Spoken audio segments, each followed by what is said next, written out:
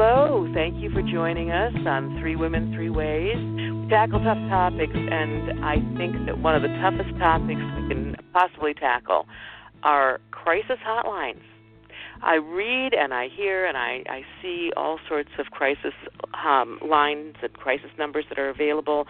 When a tragedy occurs, we see them. When we have ongoing problems like domestic violence or suicide issues, we see them. But what do we know about suicide hotlines? What do we know about crisis hotlines? What do we know about the whole crisis hotline thing? Because if you're like me, you really don't know a whole lot. But we're lucky today because we have Rena Fitzgerald with us. Rena is the Senior Program Manager for Crisis Services at Volunteers of America, Western Washington. And that's my neck of the woods. And she has more than 15 years' experience in crisis intervention and suicide prevention, and so she knows what she's talking about. Welcome, Rena. Thank you. Thank you for joining us. How did you get involved in crisis hotlines? When you say to a little kid, "Oh, what do you want to be when you grow up?" They say cowboy or, CEO or something. I have never heard somebody say, "I want to help with crisis hotlines." So, where did that come from? What led you to down that path? I don't think I've ever heard anyone say that either. I have just kind of ended up here through lots of different ways. I knew I always wanted to help children, to work with children, and so I was exploring the possibility of studying child psychology and wasn't really sure where to go with that, so looked for volunteer opportunities, and so I started volunteering at the hotline that I now am a manager for, just because it was one of the only places that you could actually get any direct experience before going to school. And I really liked it. I really enjoy problem solving with people and helping them get through that space where they don't feel like there are any options, or they're hopeful that there are, but they don't know what they might be or how to access them. So that's kind of how I got started, is just volunteering to explore my future options, and just really liked it. Ended up pursuing education. Go ahead. No, did you find that you are helping children at all, or did you just go in a different tack there? So there aren't an overwhelming amount of children who call the hotlines, but with technology advancements, there's an online option that's been around since about 2012. And so for the online option through chat, we primarily do speak to young people. Probably, 60 to 70% of our clients through chat are under the age of 25, and we have a pretty high number of young people as young as 10 years old who utilize that service. So wow. I do feel like it has paid off. Just didn't know exactly how it was going to get there, but I definitely feel like, we're helping children for sure. Yeah, wonderful. It's a career path that we don't often talk about, and it's certainly a worthwhile one. And you've been doing it for 15 years, or you've just been doing the managing for 15 years? Oh, no, I've only been managing for about 4 years. Before that, I was one of the people on the phone. Yeah.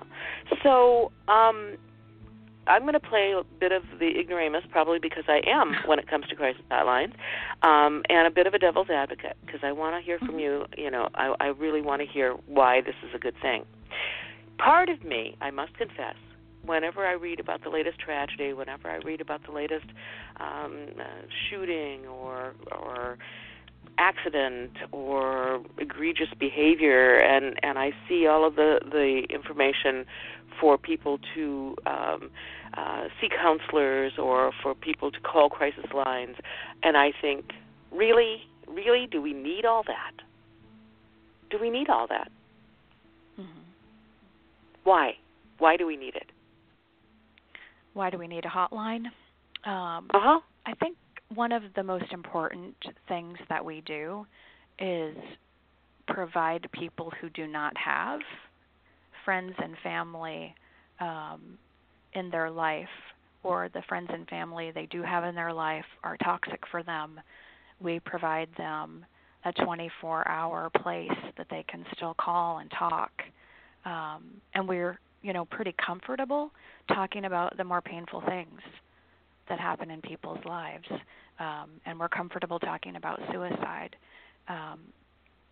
So we really, I think, kind of fill a gap in society by being a safe place where people can talk about anything without being judged, without having to worry about scaring their family. They can just talk. Yeah. What good does that do to just talk? Well, when we're talking about suicide, being able to talk about it helps decrease impulse and urge to act on the thoughts. So talking about it. Yeah. Go ahead. Well, it's interesting to me that you say that, because I of course, I'm a talker. I've always been a talker, much to my family's dismay, and I find that I always say I can handle anything as long as nobody ever tapes my mouth shut, because the process of talking about it is so helpful for me, no matter what it is. Yeah, it is. But I didn't realize that was kind of a universal thing. Yeah, definitely, and it's because you're talking to a trained counselor when you call us. It's not just letting the caller ramble without any direction. I mean, if that's what they need to do, they need to vent. Then obviously we give them that time to do that. But the counselor, understands the process and will help guide the conversation so that the person has the opportunity to learn from what they're saying. To hopefully gain some insights about how they're feeling and thinking, because when we're in crisis or contemplating suicide, we don't always know what we need. We don't always feel completely connected to our feelings and our thoughts around it, so it gives them that opportunity to be heard and to learn about their own thoughts and feelings. That makes perfect sense to me when we're talking suicide. But I'm a little unsure, or I don't quite understand, when there's a national tragedy like a school shooting. It's horrible. It's awful. But if you're not in that state, if you don't know the people that it occurred to me, you feel sad. You want to do something about the issue. But is it a crisis for you? Is it something that requires you to call a hotline? That's confusing to me. So we have answered calls for the disaster distress helpline in the past, and so I have talked to people who, have experienced a public shooting and a hurricane and fires and things like that we don't think of as your typical crisis. And they often are experiencing overwhelming feelings and fear. So to me, in my mind, it's not any different than any other crisis call. They need someone to help them process those feelings. And, a lot of times when we're experiencing something we're unprepared for, like a disaster of some kind, we don't know how we're supposed to feel about it. We don't know if, my waking up having nightmares about it is okay or not. And so the more we don't know, the more anxiety that can cause, can kind of spiral. So having a place where you can call and check in with someone, is this a problem that 2 weeks after the shooting, I'm still having nightmares about it? Is it okay? So from my perspective, it's no different than any other crisis call. Okay, and some of that is my ignorance, so thank you for explaining that. You mentioned that that it's a safe place. When people call a crisis hotline, it's a safe place. Well, yeah, sure. I mean, that makes sense, and we need safe places because, yes, we can talk to families and friends, but we can't necessarily do it 24 hours a day. Yes, we can talk to family and friends, but quite frankly, they get burdened with it and don't want to hear it too much anymore if you can't let it go after a certain length of time. So having an ear where, as you mentioned, is a safe place where you can talk about it one more time because you need to, without getting an eye roll or without people thinking that you need to, that there's something wrong with you. I can see the huge value in that. What other values are there to calling a hotline? There's so much that's available in any given community for resources that until you're in a situation where you would need one, you just don't know about. So I think hotlines have, in most places across the nation, have access to directly or knowledge about crisis services that you're not going to find by doing a Google search. You might not be able to find out how to contact a mobile crisis team online by yourself, but if you contact your local crisis line, they can certainly, if they're not the ones who actually do the dispatching for that team, know how to access it. So we do a lot of, connecting people to resources as well as just, helping them through the emotional crisis of the moment. If you call a hotline, is it better to call a local one or a national one? Because I see both. Yeah, so the Suicide Prevention Lifeline, which is the national number, the 800-273-TALK number that most people are aware of after the Grammys. That I don't have a TV, so I'm a Luddite when it comes to that. Really? So. Oh, there's a rapper, Logic, who did a song about the number. Okay. But it's a very heavily advertised number, and that number will get people exactly where they need to be. Okay. How it works. So the national numbers kind of hook them up with local resources? Yeah. Because when you were saying that calling a hotline, they know more about resources available locally, and I'm thinking, but what if you're in Texas and I'm calling from Washington State, wouldn't you just be Googling what's available? So what will happen if you are in Texas is the routing system, the technology behind how the phones work, will use your area code, and it will connect you to the closest available center to you. So wait a minute, I see a glitch. With everybody's cell phones now, I yes. can have my next door neighbor can have an area code. That's from right. Schenectady. That's right. So that is a glitch that, to my knowledge, I don't think anyone's thought of a good way to fix it, because people with their cell phones are just keeping their numbers regardless of whether they move from one state to another. So in that situation, if I have a Boston phone number and I'm living in Oregon, I'm going to get somewhere closer to Boston than Oregon. But those counselors are all trained in the same general practices, and so they're going to be able to help the person through the crisis right now, and then they will be able to let them know what their local crisis line is. They're going to spend time with the person, talk with them, help them strategize what to do next after this phone call, and part of that would be to connect them with their local crisis line, either directly or just by giving them the phone number. Okie doke.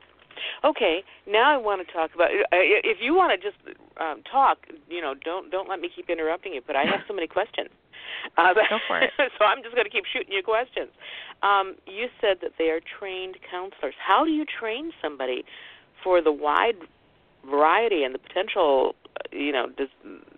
crises that they might get calls for? Who are these people? And where do they get this training? And, are they paid well? Well, as you know, teachers and public mental health professionals aren't paid the best, but it's really variable from center to center. Some centers primarily have a volunteer base. A lot of the larger centers have a mix of staff and volunteers. At our center here, we have interns from human services programs and social work programs, and we have some community volunteers, people who just were looking for something meaningful to do for, 4 hours a week. We have bachelor's level clinicians and master's level clinicians. So we have a pretty wide variety.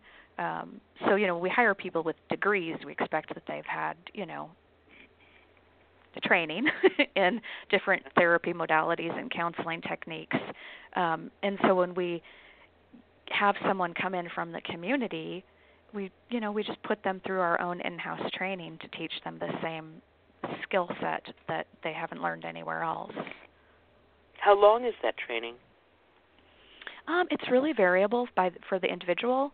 It's all, paced for their learning style and how they learn the best. So some people, will train up and be ready to start talking to people in, a couple of weeks, and others it might be 6 weeks. I would say that, if you just put like hours on the actual training, it's for a volunteer, it's probably about like 40 classroom hours, plus then role plays and shadowing, watching people who are already experienced do it. How do you know if somebody's going to be good at that? Well, you don't, honestly, to a certain degree, which is why we don't just put people on the phone their first day. Hi, welcome. What'd you say your name was? Go ahead and answer that phone.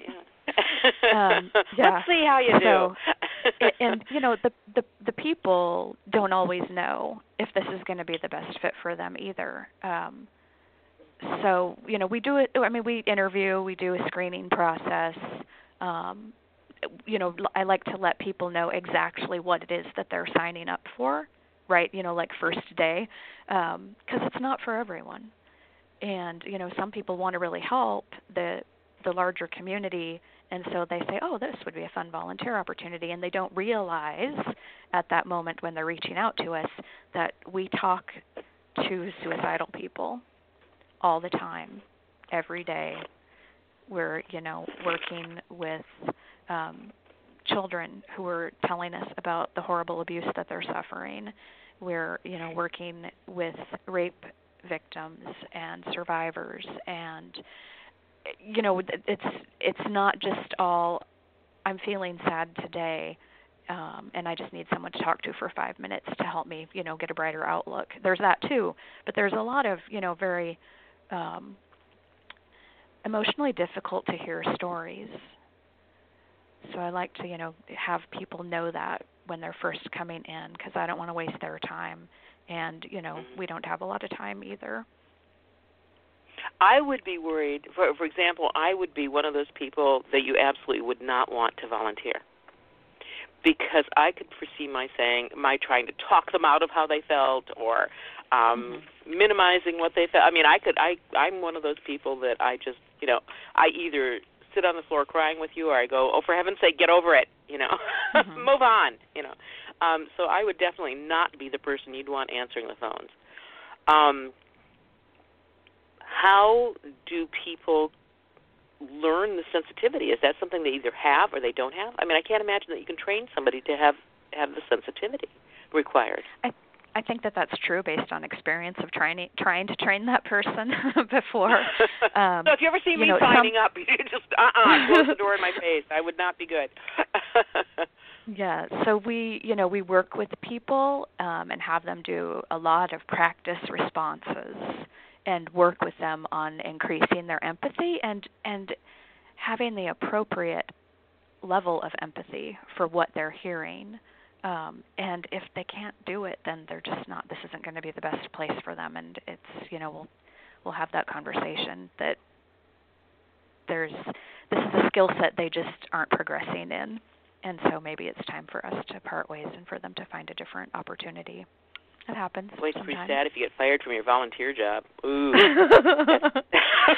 Well, we try to structure calling the crisis line over that one. Yeah, we try to structure it so that they know that before they get too invested. Well, and I'm making light of it. I mean, there's always there in any organization there's all sorts of need for work that has nothing to do with direct client contact, and there are plenty of places that volunteers can help out, even if they're like me and they would not be good at the one-on-one. You said an appropriate level of empathy. How do you know what's appropriate? Is there a chart? Is there? Can I Google appropriate and it will list? Give me those little smiley face things, from smiley face to frowny face, like they have so often now for the customer satisfaction stuff. Because apparently we no longer need words; we can just do the smiley faces. Do you know what I'm talking about? Mm-hmm. Have you been somewhere or gotten an email where they want you to evaluate, and they don't even ask you a question? They just have the emojis, smiley face, straight face, and a frowny face. That's it. You just click on the one. I personally don't get those, but I know they exist. They had it for a while at my doctor's office.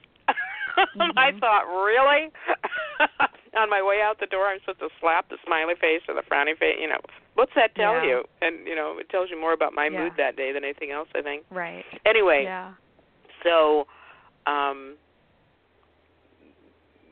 how do we evaluate? Know if it's appropriate? Yes. You would gauge that based on how the person's responding to you.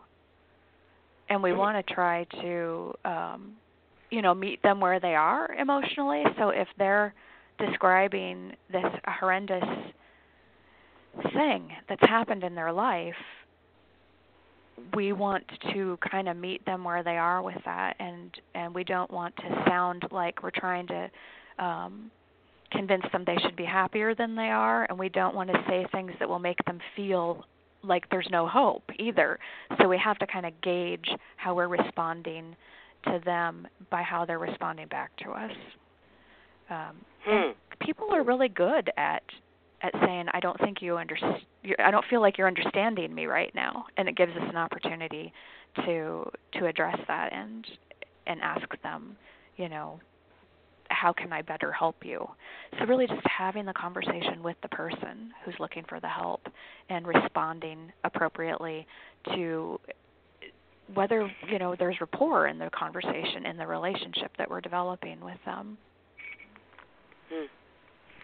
How long do these conversations, how long are you on the phone? It really depends on the call type. I mean, we do have people who call and they truly are just looking for a resource, and so we'll ask them how they're doing, how they're coping with the situation, give them the phone number, and the call lasted 2 minutes. And then other calls might take an hour. It really just depends on what's happening with that individual and what they need. We definitely want to leave them in a safe place. And, I mean, literally, we want, we're not going to end a call with someone we think is at risk because we've been talking for 20 minutes and I need to, go get a cup of coffee now. We don't do that. I'm on break. Yeah. I'm sorry. That you're having it's my lunch crisis, break now. I have to go now.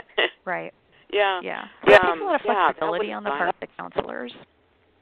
Yeah. Oh, I can imagine. I can't imagine that volunteers do this. I just can't. Okay, so you are talking to people. I mean, what if they just keep going? What if they keep going for like an hour?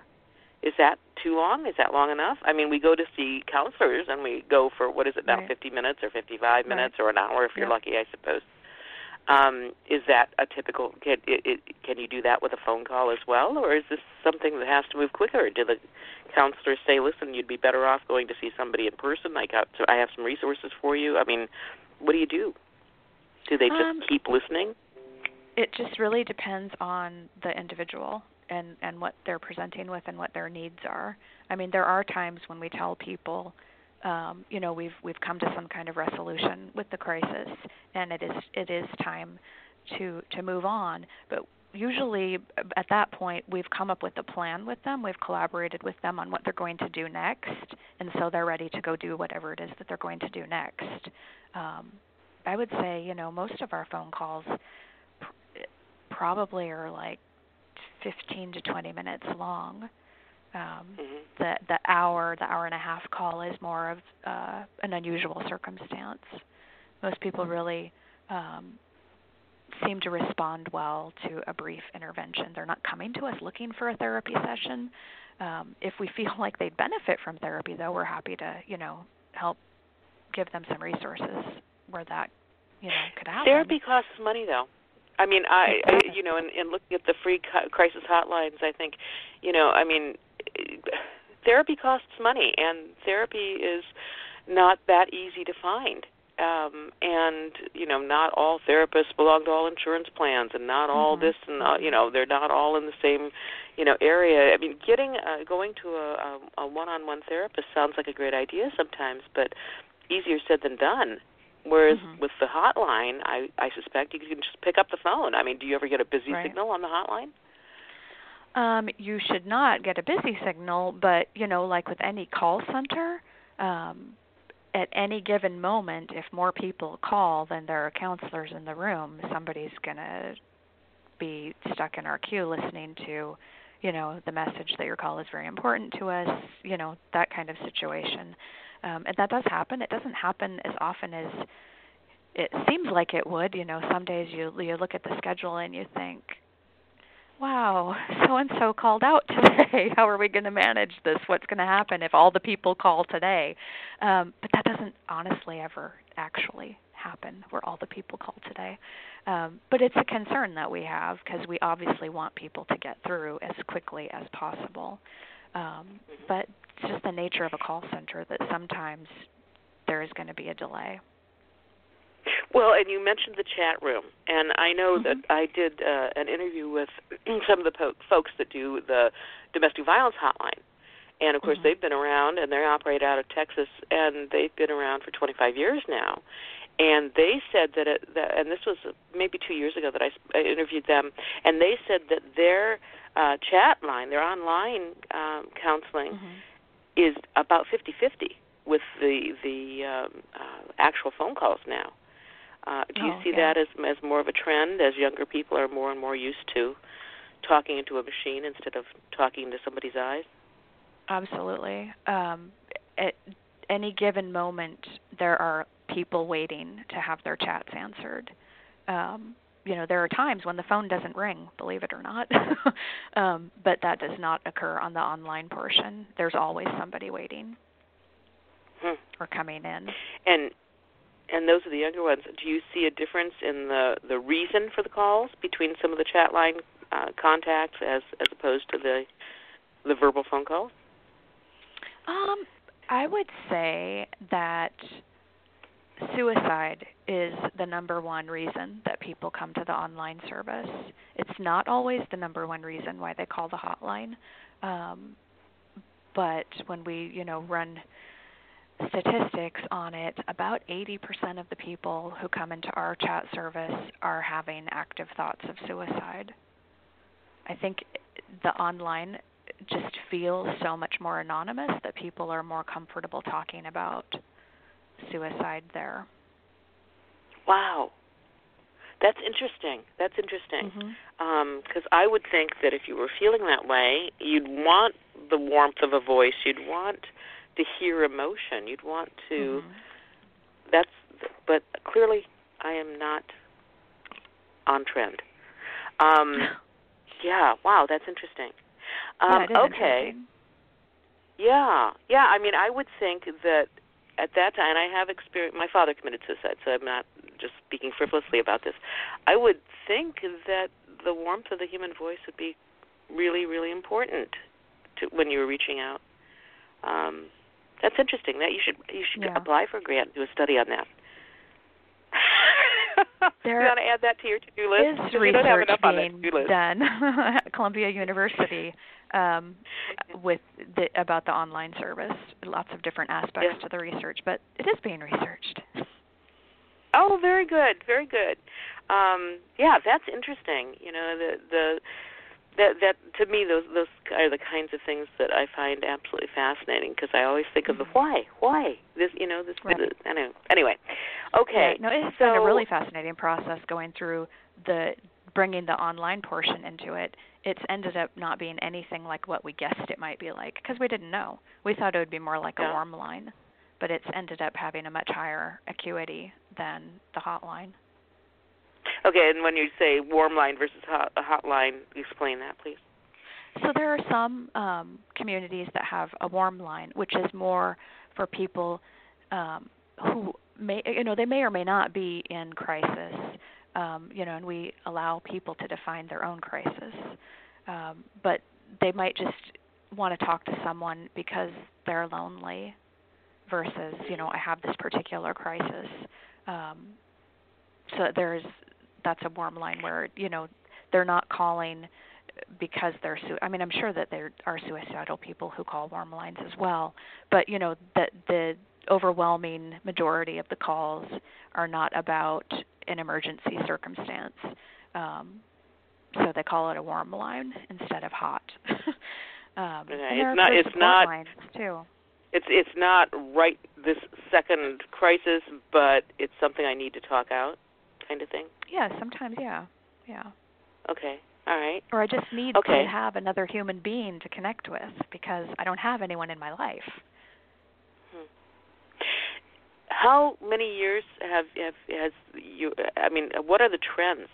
Are the types, the reasons that people call in to your particular center, have they changed over the last 10 years, 15 years?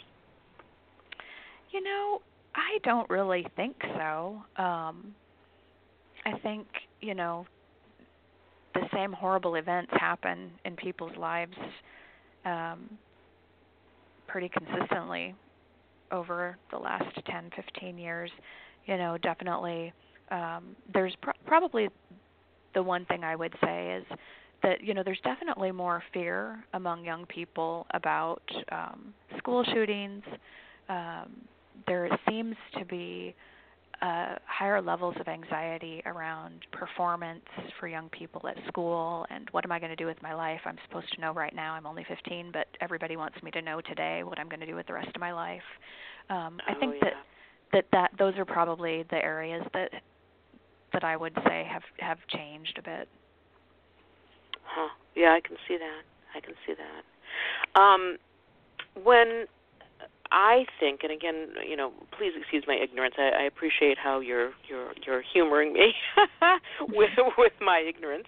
But I would think that there's a difference between, oh my gosh, Daddy hit Mommy, or my sister died, or my sister's crucially sick. I would think there would be a difference between that crisis, if you will, and I just read in the paper about another school shooting, or an airplane went down, or there's a hurricane 5 states over. Is it different, though?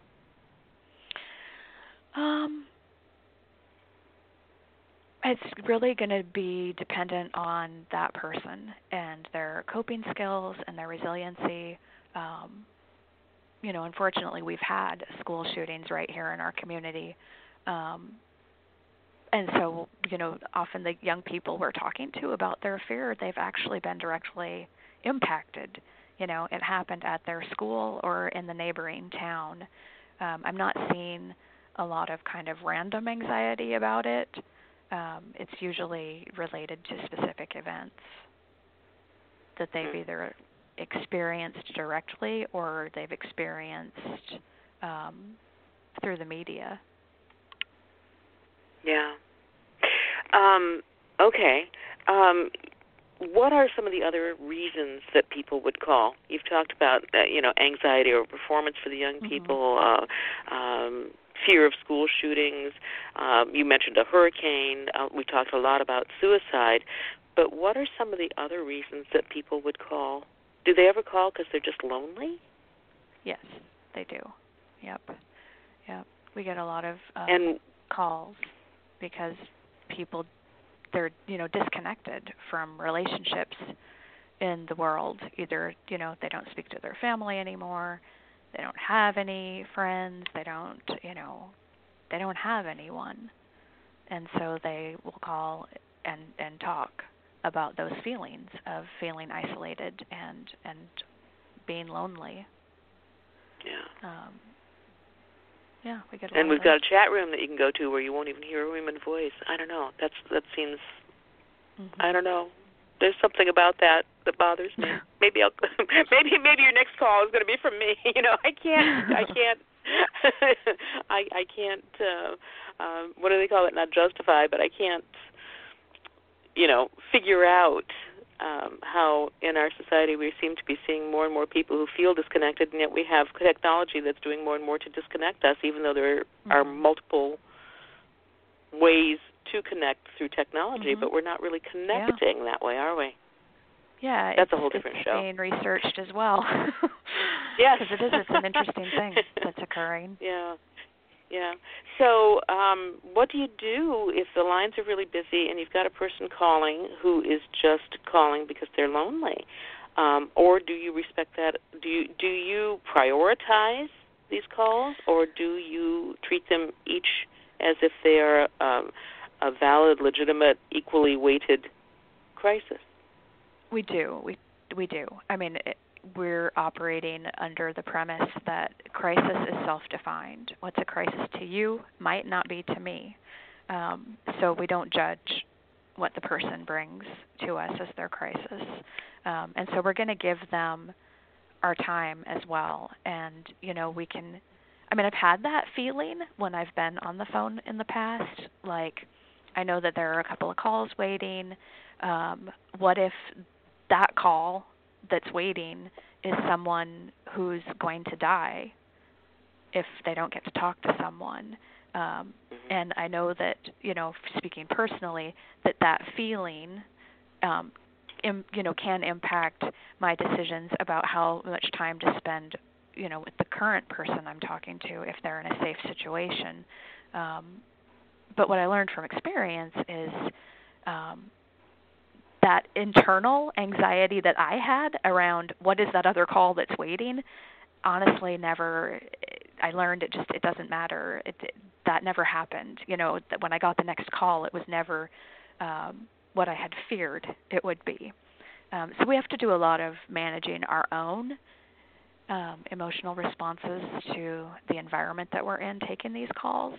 And so you learn just to be with the person you're talking to, give them what they need, help them be safe or safer, and just take care of that one call before you go on to the next one. Do you get more calls from men or from women? I would say anecdotally that more women call than men. But, I think that's slowly changing over time. Like our online service, when we started, it was almost, 100% people under 25. And now, several years later, we have adults who utilize it too. So I think things kind of normalize and balance out to a certain degree over time. We definitely have a lot of males who call, but if I were just to say off the top of my head, I would say more females. Yeah. Do you have repeat callers? And if so, is that a problem or not? One of the functions that we serve in the public mental health system where we live is offering support to people who might be facing a more chronic struggle. Like maybe they have, bipolar or or they have schizophrenia. And so that, that has better times and worse times, like everything in life. And so we do offer ongoing support for people, and we do have people who we talk to as needed based on what they feel they need over long periods of time. And that's okay. That's, also one of the reasons that we're here. They're not going to have access to their case manager or their counselor at 3 in the morning, but they have access to us, and so we do offer them support. Do you get most of the calls at night? No, honestly, we don't. I would say most of the calls come in during, the standard business day and into the evening, and the overnight portion is usually, not always, but usually less calls coming in because hopefully people are sleeping. Yeah. What about burnout? How long do volunteers? How long is their shift, and how long do they do it as far as weeks, days, years? How does that work? It's really variable. I know that some of the crisis centers that utilize volunteers more than we do at this one, they've had volunteers who've been with them for 20 years, and they love it.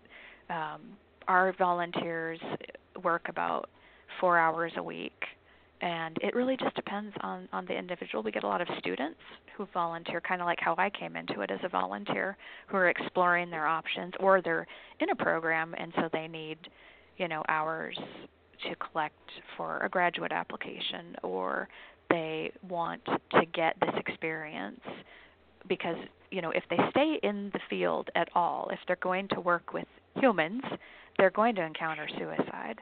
And so knowing how to deal with that, what to do, is really valuable. Even if it's not their lifelong goal to only do suicide prevention, it is going to be part of their jobs, whatever those jobs end up being. When we talk about suicide, when you watch the TV shows and everything, the person calls the hotline and suicide is imminent, and the person on the other end of the phone is able to contact police and get police to go knock on that person's door and prevent the crime or the suicide. Does that actually happen? It does, yeah. Not as often as people think it does, but yes, it does happen. It's utilizing the police is always the last thing that we'll do. It's not what we want to do. What we want to do is make a safety plan with the individual and, collaborate with them. And sometimes people collaborate with us to bring the police to them, depending on the circumstances. But sending them out in that kind of, they don't know they're coming and then they're there at their door, we really avoid that as much as we can. And I just ran reports recently, and we took about 1,000 chat conversations last month, and I just ran reports, and now I can't remember the number, but it was less than 5%. I think it was like 4.2% of those ended up in some kind of outside referral to police or child protection. So it's a pretty low number. Yeah. And I think you might have mentioned this. How many professionals do you have at your organization, and how many volunteers? So most of our staff is professional paid staff. Probably like 2% of the people talking on the phone or online here are volunteers. So it's a pretty low number here. And other way back centers, when we it's first probably started, like 80%. Yeah. Way back when we first started this conversation, you had started talking about, getting involved in this as a volunteer before you were going to school, and I cut you off, I think, and I apologize for that, but you didn't talk, or at least I didn't let you talk, about what is your educational background. What did you end up doing? So I ended up pursuing speech and hearing sciences. So that is what my bachelor's degree is in. And then I got a master's in teaching, and attempted to leave mental health. And I did work in schools for 5.5 years while doing this as well. I never completely let this go, ever. I don't know that I ever would completely stop doing it. Yeah. But anyway, here I am back. And it's, an interesting path to get here, but it's all worked out really well for what I actually do now. My studies in diagnosing communication disorders is really, really helpful for looking at the online transcripts and figuring out, okay, what didn't work in this interaction, and then adjust the training, create a new training to remedy that. Like, how do you express empathy and genuine emotion only in writing? It's a challenge. Yeah. There's only so much an emoji can do. Yeah, we don't use them at all because they don't do very much. Yes. So having having my specific background has ended up being tremendously helpful in creating a program that works pretty well. Yeah. Do they ever take some of the chat clients and say, why don't you pick up the phone and give me a call here? I want to really just talk to you and hear your voice. We do offer that, yeah. Yep, we do that I mean, the majority of people coming and utilizing that service, they would prefer not to talk on the phone. But there are times in the conversation where it feels like it would make more sense to be talking to this person voice to voice, and so we'll offer that. And,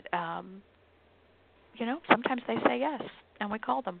Other times they don't want to talk on the phone. That's why they came in online, and we just continue the conversation online. Yeah. What about privacy? What is privacy about? I mean, we already said that if you needed to, if you thought that, the 4% of your clients require some sort of further intervention, what about privacy? I mean, if I call in, isn't it private? And even if I say I'm going to do something horrible, ethically, what do you do about the privacy, and how do you technically get past that whole privacy, confidentiality thing?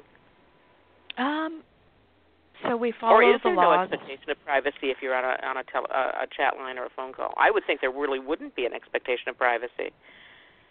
It really depends on the individual. Everybody has a different expectation around that. Some people just ask us straight up, can you trace this? Can you track me? Can you send the police out to see me if you decide that you want to? And we just tell them the truth, that yes, we can do that. We also do everything possible to avoid doing that. But, they have a right to know that we do have that ability. Not 100% of the time, but, we do have that ability, and they have the right to know that. Every conversation is protected every conversation we have is a medical record, basically. It's protected health information. So the confidentiality piece, no one is ever going to know that you contacted us, like, in your community, your friends, your family. These conversations are not going to be released in any public format at all, ever. But where there's imminent risk of suicide or homicide, then those confidentiality laws don't hold up, and that's what allows us to contact the police. And then we're also mandatory reporters for child abuse. There we go. What about for domestic violence? For domestic violence, we don't. There's, to my knowledge, in this area anyway, there's no obligation to report that. Now, if I'm talking to someone and they're telling me I'm terrified, I'm locked in a closet, if that person comes through the door, I'm going to die, then I'm going to collaborate with them to get someone out there, But that, we don't get that call very often, but we have had it before. But as far as, reporting that, I can't think of a reason that we would ever do that. We also are going to respect what the person wants. I think for domestic violence and for rape, there's, a lot of really negative pressure in society in general that you must respond to it this way. You must report it. You must leave. You must do all these things. And we put that aside. And so that's one of our training points, is to put that aside, and you have to respect this person and what they want right now. Leaving today might not be the best option for them. It might not be the safest option for them. So don't push your agenda on what you think they should do. Yeah, I'm so glad to hear you say that, because we do. We think that we know what's best. When we don't know. We just see a little tiny piece of the picture. We don't see the whole picture. And when I say we, I mean friends, family, people who work in the field, and, and people who are in your field. So that's kind of refreshing. Then that brings me to the last question on my list, which is, what kind of regulation is there for this industry? I guess it's fair to call it an industry, the crisis hotline. Yes. Industry. What regulation? Who oversees this? Who do you have to be licensed? Tell me what hoops you have to go. Our particular call center here, crisis center, is licensed through the Department of Health. and so we are under those WACs and RCWs that are pertinent to the license that we have, and we get audited. We also are accredited by different organizations like the American Association of Suicidology, Contact USA.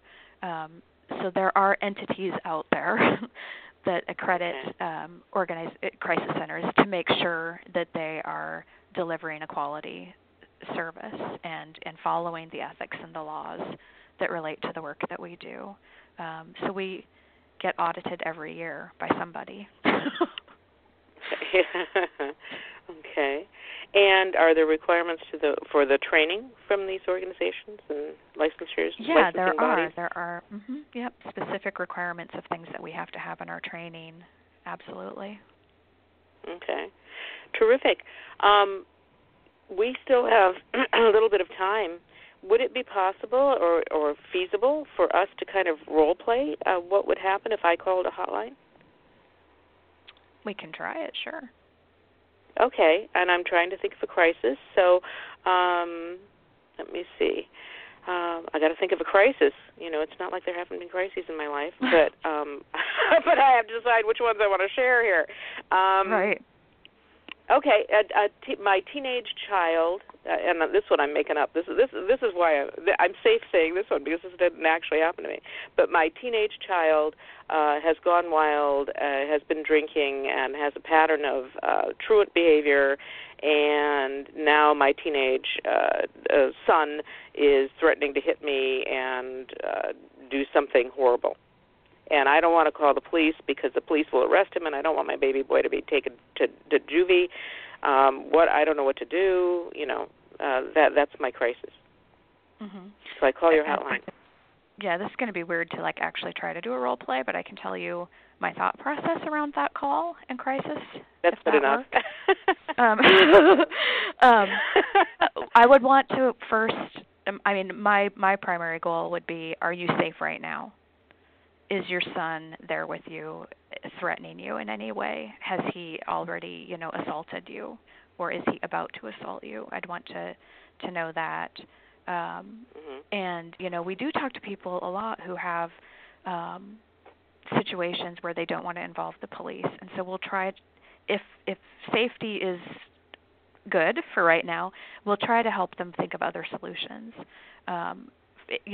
Assuming that you lived in my community, I would want to connect you to the resources for parents who are struggling with teens. There are some really good resources for counseling, support groups that, might even be free for a certain period of time to get the family through this particular crisis. Try to provide some knowledge about, filing an at-risk youth petition. Have they done this? What have they been doing? Oftentimes that's the actual starting place is immediate safety. What have you already been trying to do? So instead of me just asking you, have you done this? Have you done that? What have you done to try to, make this a better situation? Find out what their resources are. Can we connect them to resources? And then I think, a piece that we can sometimes forget about is validating their feelings, their fear, their frustration, their concern for their child. It's that concern for that child's well-being that's part of the reason that mother doesn't want to involve the authorities. So I don't know if that was a good role play or not. No, that's great. That's great. And that just brings me right back to why I wouldn't be good, because I'd be going, of course, call the police. Go. I'd be throwing out advice instead of, being sensitive and everything like you are. So, okay, clearly I have to cross off a crisis hotline volunteer from my bucket list. That's not going to work for me, I guess.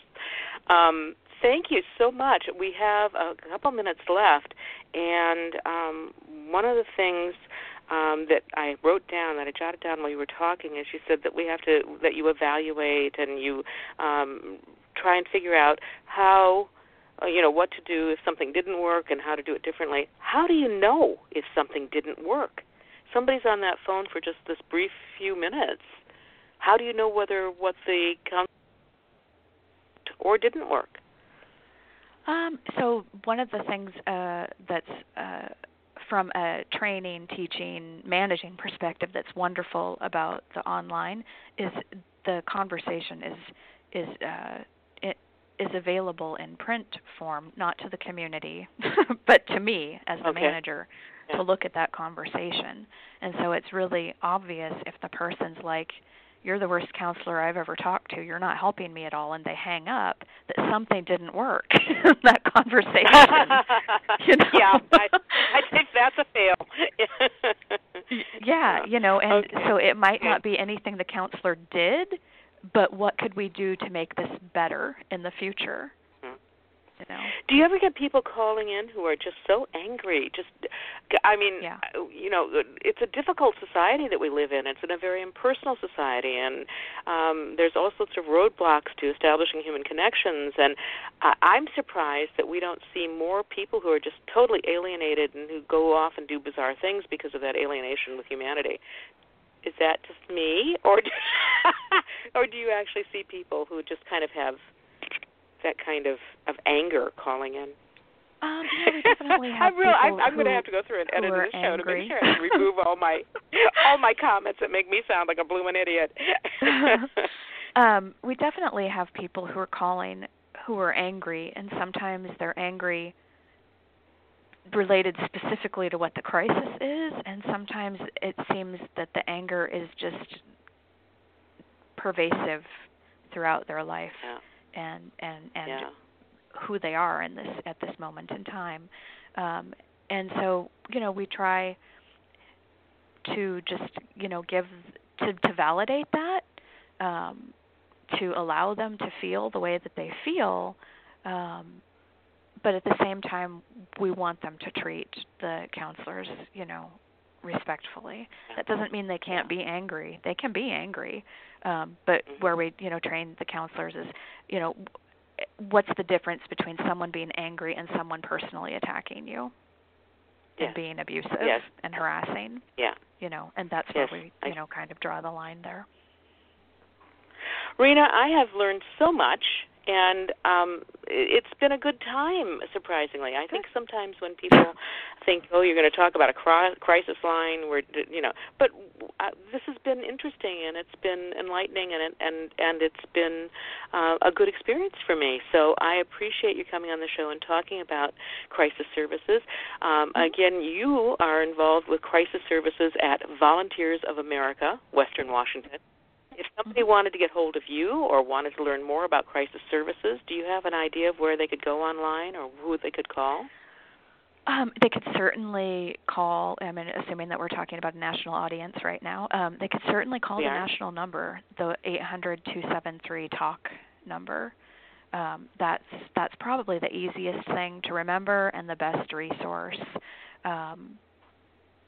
for, talking to a national audience to utilize. Okay. And that's 800-273-TALK. So there's a resource for all of us. If we don't find other resources, if we have things in our lives and we just need help, there's a place to go, and it is a crisis hotline. And so 800-273-TALK. Rena Fitzgerald, thank you so much for sharing with us and for educating us and enlightening us about what you do and what crisis hotlines can do. Thank you. I appreciate it. You're welcome. And thank you for listening on 3 Women, 3 Ways. Join us again next week.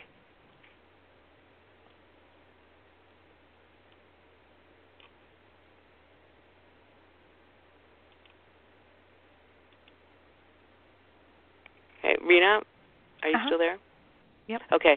The show, I just ended the episode. It will disconnect us shortly, but I just wanted you to know that it ended weirdly because for some reason my music bed didn't pop up, so I'm not sure what that's all about. But I'll paste some of it in there at the end for when we air, so it'll sound more professional. Thank you so much for joining us. Thank you for doing this. I learned a lot. I hope I wasn't too flip about the whole thing. No, I don't think so. You know your audience, so. Well, I think sometimes, we talk so much about such sad stuff, and I always think if there's a way to make it a little lighter, we should, because otherwise we're all going to be, Anyway, so that's my philosophy. Good luck with your health. Please, if you think of something, if you ever want to be on, talk about the show again or do anything or come up with an idea that would be great, you have my contact information. Oh, okay. I do need a phone number, or I've got the phone number. I'm sorry. I do need a photo from you. Am I going to get one if I just Google? Oh, a photo? Yes. I thought I sent you one. I guess. Did you? Maybe I don't have that email open. Okay. I don't know. All right.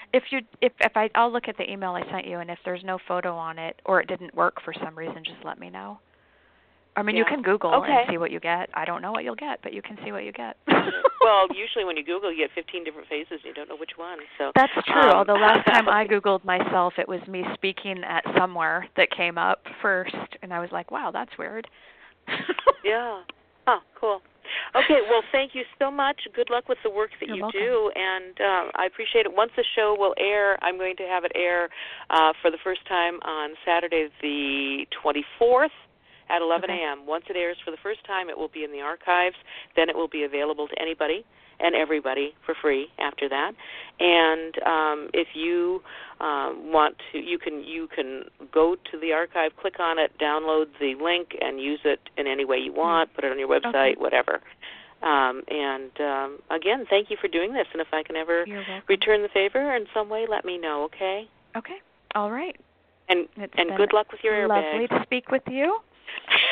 And I can laugh about that because been there, done that. Yep.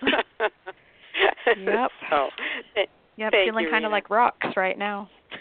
Oh yeah, that's what I always thought. They're like tires. It's like pushing a tire. Yep. Yeah. But it gets better. It gets better. Yeah. Thank you so much, Rena. You're welcome. It was a pleasure to meet you. Yeah, you too. Bye-bye. Bye. Bye-bye.